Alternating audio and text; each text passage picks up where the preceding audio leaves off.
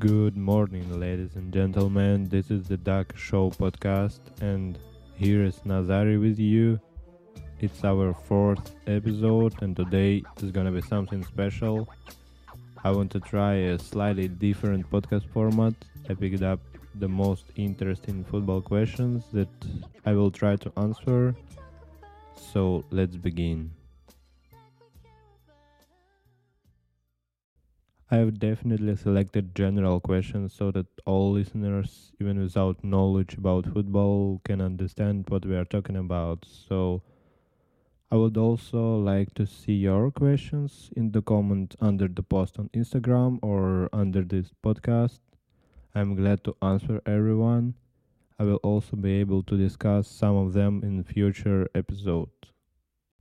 So we will start with the topic that is interesting for me about coaching, and the first question will be like that: what coaches do you like? Are there any famous coaches in your country? Oh, actually, for me, it's good one because I'm very interested in this topic. I read books about it, and I can say that before the beginning of the dipping, I could even imagine that each of them has such an interesting and in the same moment big story behind their back. Usually they say that you can either be good as player or good as a coach, but I'm ready to argue with that statement because I know a few examples that were fantastic both as a football player and as coach. I would like to single out Ukrainians who are also known all over the world and who have shown top level football both in Ukraine and in Europe. So the first one is Andrei Shevchenko, who is a former player of Dynamo Kiev, AC Milan when he got the Ballon d'Or, and London's Chelsea. So later he became the coach of national team of Ukraine and achieved pretty good results. They had a lot of winning games, and now he became the head of the Ukrainian Football Association. We are so proud of him because he became the legend, he became the idol of young players, and now you can still hear his surname in Europe, especially in Milan, because they are still remember the team with Ronaldinho, Shevchenko, Maldini, David Beckham. Yeah, what amazing team. They were like one of the best at all time. Another beautiful example is Sergei Rebrov, who played for Shakhtar Donetsk, Dynamo Kiev, Tottenham, Fenerbahce, and West Ham United, and then also for the Ukrainian national team. So his football career was pretty nice, and then he went to Ferencvaros, and he won there several championships with immediately after joining the club as a football coach. And then he went to Saudi Arabia also for coaching, and then now he became the head coach of the Ukrainian national team. So those are good examples to show us that the players who were good at football career can become good at coaching career. And it's not only Ukrainian ones, because we are moving to European coaches who reached heights in football as both players and as coaches. For me, an ideal example of that would be Zinedine Zidane, the legendary French player who won the hearts of those who sat in front of the screens with his dribbling, his ball control. It was something incredible. And some dribbles, some skills called also by his name, now.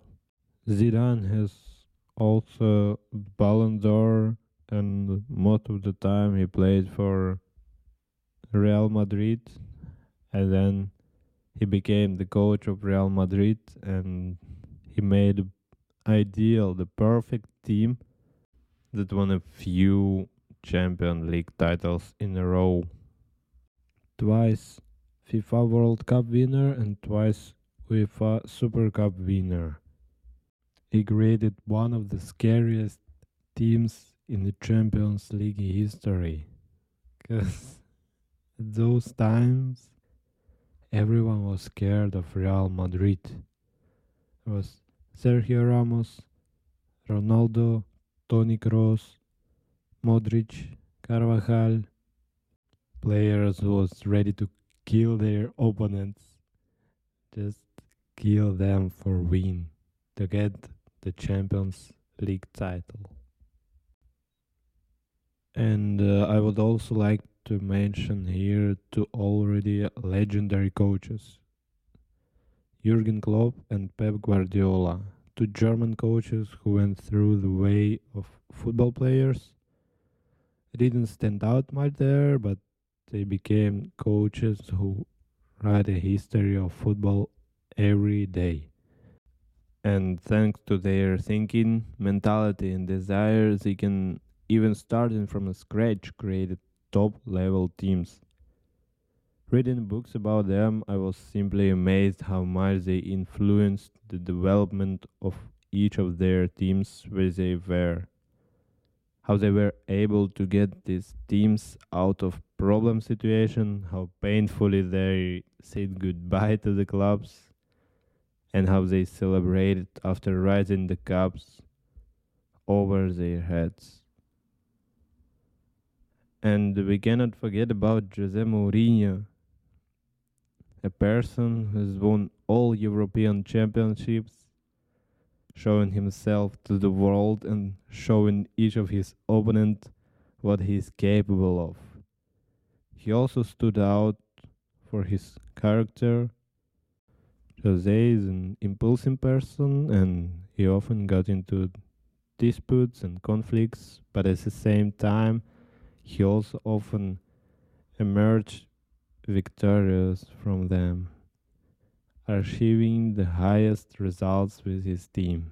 This is insane. It's actually insane. I cannot understand. Like, he gets not the best teams, but he can reach any result he wants. Any result he wants, even if no one believes in him. The next question is, who is your favorite coach and what are his best qualities? Probably my favorite coach will be Pep Guardiola. I'm inspired by his approach to training, how he charged all the players with his energy and how much he lives in it. Lives in a game and every match. It's unbelievable. Following me, the best qualities of a coach are self confidence, teamwork, and desire, burning eyes to victory, and readiness for any situation and results. Those are the most important. Also, coaches must have good nerves because standing on a sideline for 90 minutes of a match without emotions is simply impossible. This is a situation that's very important for you, but you can only influence it by substitutions or shouting with helps of or tips or changes. And coaching is a hard work that takes a lot of time and thought, but also brings a lot of happiness and pleasure. And we are following to our next question, and it sounds like that. Would you like to become a coach yourself? So, would I like to be a coach? I guess so, yeah. After all, football is a dangerous sport, and you can never guarantee yourself a football career.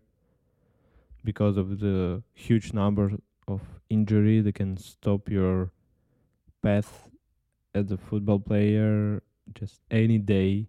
Doesn't matter if it's much, if it's training or anything like that. Doesn't even have to be on a football field or in a sport situation. It can be like accident at the home or outside the home.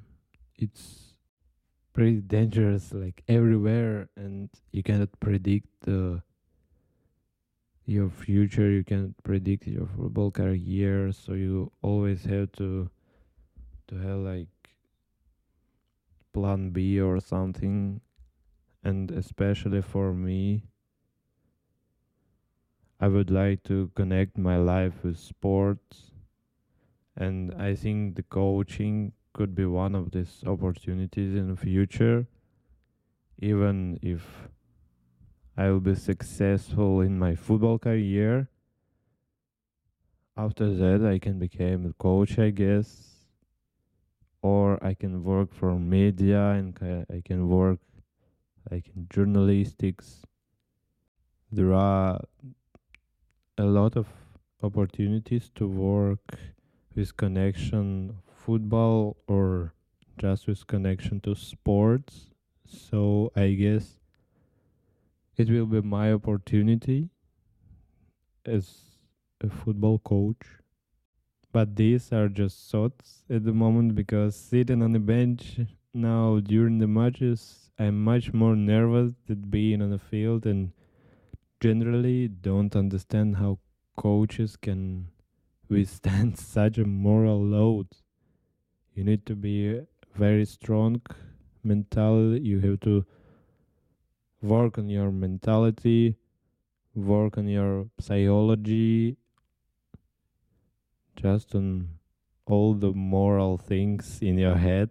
You have to be able just to keep it calm. You have to be able to control yourself and not going too aggressive or not going too emotional, because that's the way most of the coaches are stopping with their careers because they cannot stand it anymore.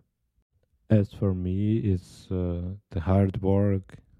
It's difficult work because it's not only training and matches. You have to work on yourself. You have to prepare for games. You have to prepare for training. You have to analyze the matches. You have to discover new tactics. You have to be able to work with any level team in your career, because you cannot like choose any team in the world you want and you're gonna become the coach there. No, it doesn't work like that. You have to start from, let's say, third division team or young players team, and then step by step go into the top level team, top championship teams. And that's what hard work is, and that's what improvement is. You have to be able to wait. You have to work until it's perfectly done. You have to be ready for lose. You have to be ready for any possible situations that can happen in your team.